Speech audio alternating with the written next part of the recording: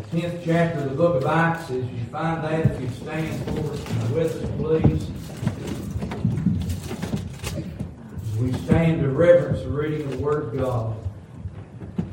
The book of Acts, the 10th chapter. If you found that, say amen. Amen. Verse number 1, the Bible says simply this morning in these 4 verses, there was a certain man in Caesarea called Cornelius, a centurion of the band called the Italian band, a devout man, and one that feared God with all his house, which gave much alms to the people and prayed to God always. He saw in a vision, evidently about the 9th hour of the day, an angel of God coming into him, saying unto him, Cornelius. And when he looked on him, he was afraid and said, What is it, Lord? And he said unto him, Thy prayers and thine alms are come up for a memorial before God. You may be seated. Father, we come to you this morning. We pray, God, for your guidance and your deliverance, Lord. We pray this morning, God, for your help. God, we pray this morning that you'd anoint your preacher and hide us behind the shadow of the cross. God, we thank you, Lord, for sitting down in our lap today. Lord, we thank you, Lord God, for allowing us to commune with you. Father, we thank you, Lord, for what our ears have heard, what our heart has felt, what our eyes have seen. Father, we thank you this morning for what you've allowed us to do. God, we praise you. We give you glory and we give you honor. We love you. And it's in the lovely name of Jesus together all God's people says. Amen. Now, we'll not be long before you this morning. Brother Booney mentioned earlier that we've been teaching on prayer on Wednesday nights, and I really thought we were done in our teaching with prayer, but as we came this morning, just for a few verses this morning, here out of the book of Acts, and we will not be very long before you this morning. I just got 3 questions for you this morning after I give you the title. And simply the title is this morning, or the theme this morning, the message is simply this question. Do your prayers get God's attention?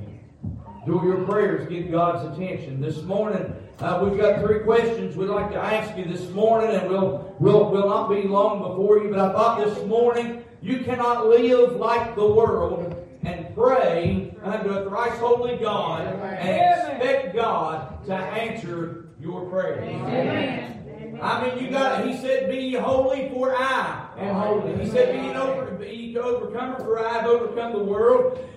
We need this morning to be a separate people. We need to come out from among them. This morning, here's question number 1. And we see it in verse number 2. And here's the question. How well do you treat others? Well, what do you mean? The Scripture teaches this morning that we are to love our neighbors as ourselves. Who is your neighbor? You are. You are. Amen. Well, what do you mean, preacher? I don't live next to you. No, you may not live next to me, but you're still my neighbor. Amen. We find this morning the Scripture teaches in verse number 2 that Cornelius, thank God, he was a devout man, one that feared God with all his house. Look at this next statement. Which gave much alms to the people. Let me just stop right here. You say, preacher, I don't have anything to give. You can give him your heart. Amen. You can give him your love. Amen. You can give him the work. Amen. Of your hands. Well, what are you saying this morning, preacher? I'm not asking you to give your neighbor money. I'm not asking for anything like that. But we see, according to the Word of God, the Bible teaches this morning that Brother Cornelius, which gave much alms, made much alms to the people. Well, what people, preacher? Well, let me just simply say this morning, I believe he was talking about his neighbors. I believe he was talking about his brothers and his sisters. I believe he was talking about those that were down and out. Well, what do you mean this morning, preacher? I thought this morning, I thank God that we got to come in here this morning. I thank God we got to put on our Sunday dress clothes. I thank God we got to come in here and be able to sit on these padded pews. But let me just simply say this morning, there's people outside of the doorways of this church that are hurting. There's people outside of the doorways of this church that are struggling. Amen. We find, according to the Word of God, in the book, as Brother Paul was writing, In another place, He said that we are the body. Amen. Well, can I just ask you this morning, if we are the body, why is our hands not reaching? If we are the body, why is our feet not walking? Amen. Hey, it's real easy to come in here and sit on a padded pew 3 times a week. Some can't even do that. Honey, some are homebound. Some this morning are in the hospital. Some are in the nursing home. Some this morning used to come to the house of God, but they kind of backslid a little bit. But we find Brother Cornelius, the Bible does not say this morning that he gave much alms unto those that were close to him. But the Bible says he gave much alms to thy people. Well, what are you just simply saying? It doesn't matter this morning. I know this is a great revelation, and I hope everybody gets it. It does not matter what color your skin is. Amen. It does not matter where you're from. It does not matter how you were raised. Amen. We are all God's creation. Amen. Brother Tommy Steele used to say how much he loved chicken, and thank God I agree with Brother Tommy. I love chicken too. Amen. But you take a black chicken, you take a white chicken, you take a red chicken, amen, you skin them, thank God, and it's still the same on the inside. And you know this morning the Bible teaches, for we've all sinned and come short of the glory of God. It did not say Booney sinned and come short of the glory of God. It did not say that Bob sinned and come short of the glory of God. The Bible teaches, for we've all sinned and come short of the glory of God. Realize this morning that there are no big eyes and there are no little U's. Thank God. Honey, we're all on the same level this morning.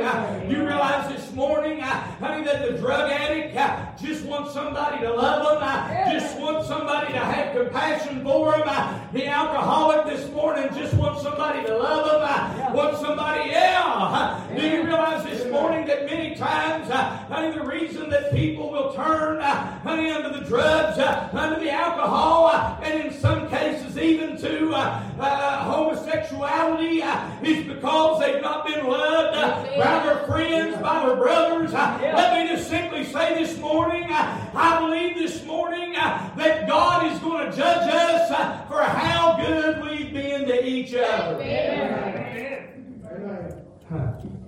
And boy, I tell you, in my mind, I just get frustrated with this world. I get so frustrated. Bought Kaylin a pair of shorts yesterday at a retailer in town, and you swipe your card and it has a question you got to answer. Would you like to donate 30% to the LGBTQ? Absolutely not. Amen. Absolutely not. But what are you saying today, preacher? I'm saying this morning, God hates the sin, but He loves the sinner. Amen. No matter how far off the deep end I go, God loves me, but He hates the work of sin. Do you realize this morning we ought not look down on each other? Amen. When we go outside in the church, into the community, we ought not look at one another. Well, I'm not going to knock on that door. I'm not going to lay down a gospel tract near that one. I'm not going to be able to do this, or I'm not going to do that. Neighbor, do you realize this morning, honey, that the gospel still works? Amen. Do you realize this morning, honey, that the seed is good? Amen. Do you realize the sower is good? Honey, and what was bad was the soil. Hey, do you realize this morning He did not just say to sow seed when you feel good. He did not say just sow seed when you're feeling like you're 10 feet tall, bulletproof. We've got to love one another. Preacher, what are you saying? I'm just simply saying this morning, church, I believe that Cornelius, I believe that he loved people. And I believe that he loved to be able to bless others.